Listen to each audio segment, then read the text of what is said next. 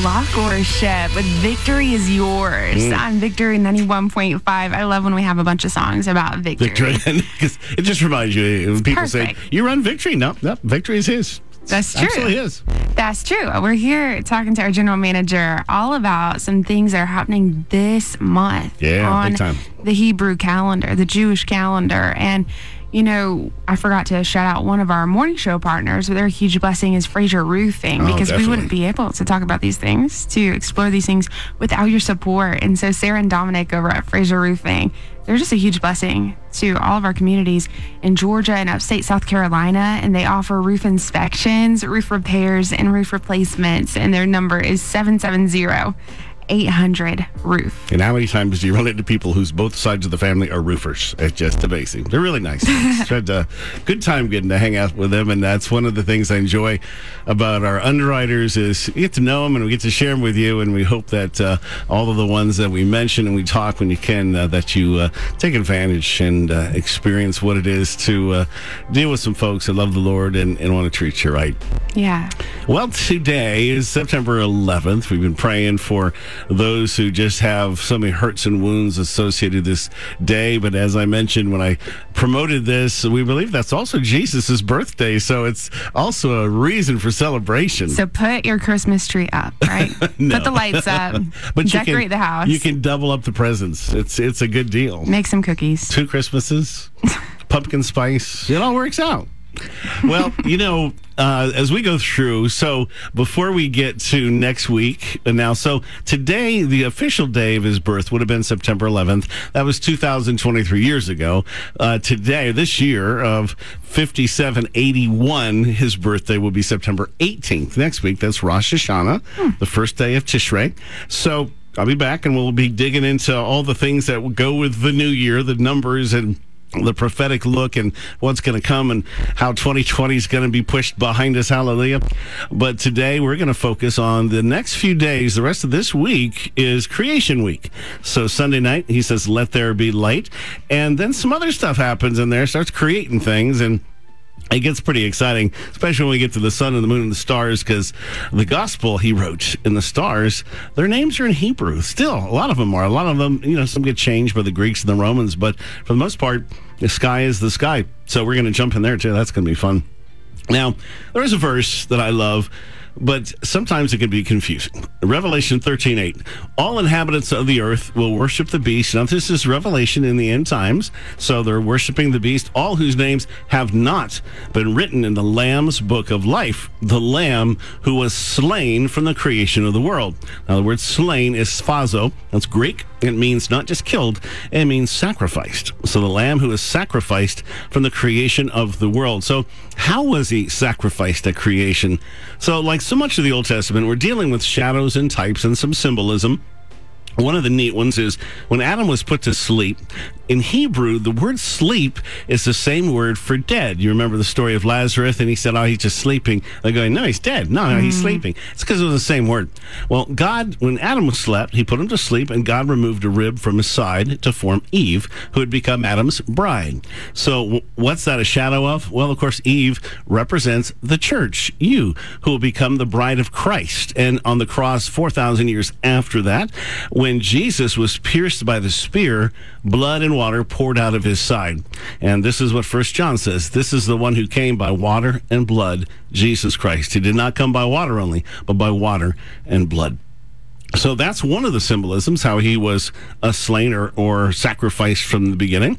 Number 2, when God created the universe on day 4, the stars, planets, sun, and moon all tell the gospel story. I mean to tell you, it's amazing. There's several constellations that are altars, many sacrificial bulls, rams, and lamb constellations. The Milky Way even represents the smoke rising from the altar. You can see that. The story of Jesus as Redeemer was literally written in the heavens using the constellations when they were made on day 4, and that was, of course, part of that story is his sacrifice. Now, in the most literal sense, Jesus was slain by dwelling within us when we fell into sin. But this is perhaps the most profound and beautiful mystery that confounded the devil until the cross and resurrection of Jesus. So think about this. Genesis 2, God formed the man from the dust, breathed into his nostrils the breath of life. Now that's neshama, the breath or spirit, and the man became a living being. That is nephesh, the soul that was in the blood. And the Lord commanded the man, you're free to eat any tree in the garden. Don't eat the tree of knowledge of good and evil. When you eat it, you will certainly die. So simply put, God breathed himself into us, and when Adam and Eve sinned, that death that we received, he also received. That is, he was slain.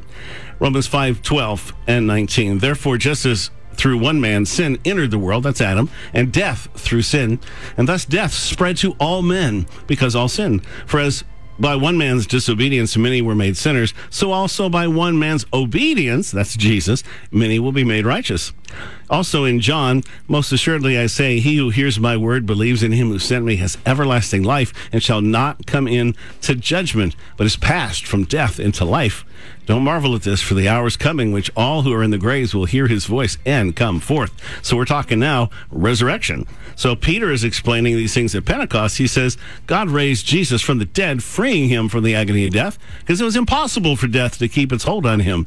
David said about him, now this is 1,500 years before Jesus, I saw the Lord always before me. You've made known to me the paths of life. You'll fill me with joy in your presence. And seeing what was to come, he spoke of the resurrection of the Messiah, that he was not abandoned to the realm of the dead. So Jesus was slain from the foundation of the world to enable resurrection to happen for all of us. It couldn't get more exciting.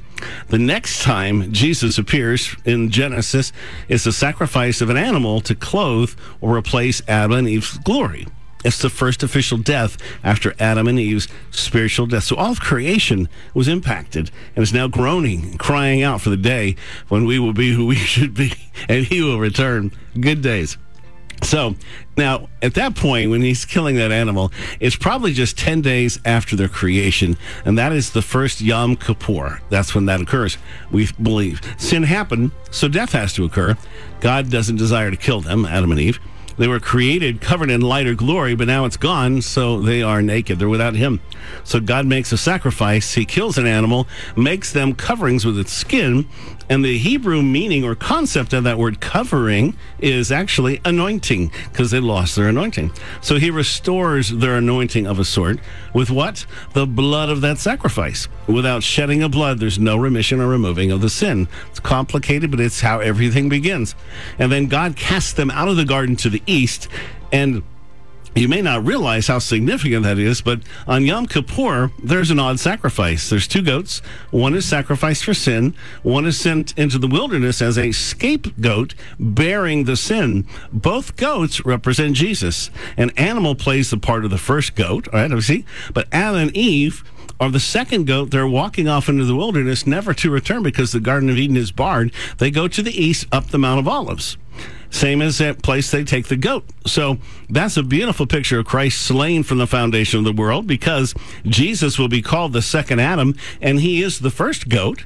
And on the cross, when he's slain outside the city, he's the scapegoat. And if you walk up the Mount of Olives to the top, you're going to get to the ascension spot. That's where the goat disappeared. That's where Jesus disappeared.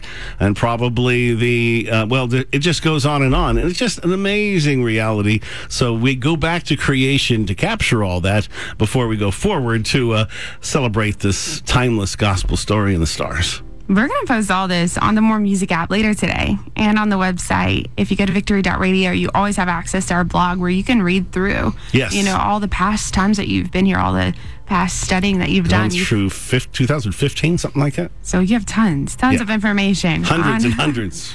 On our website.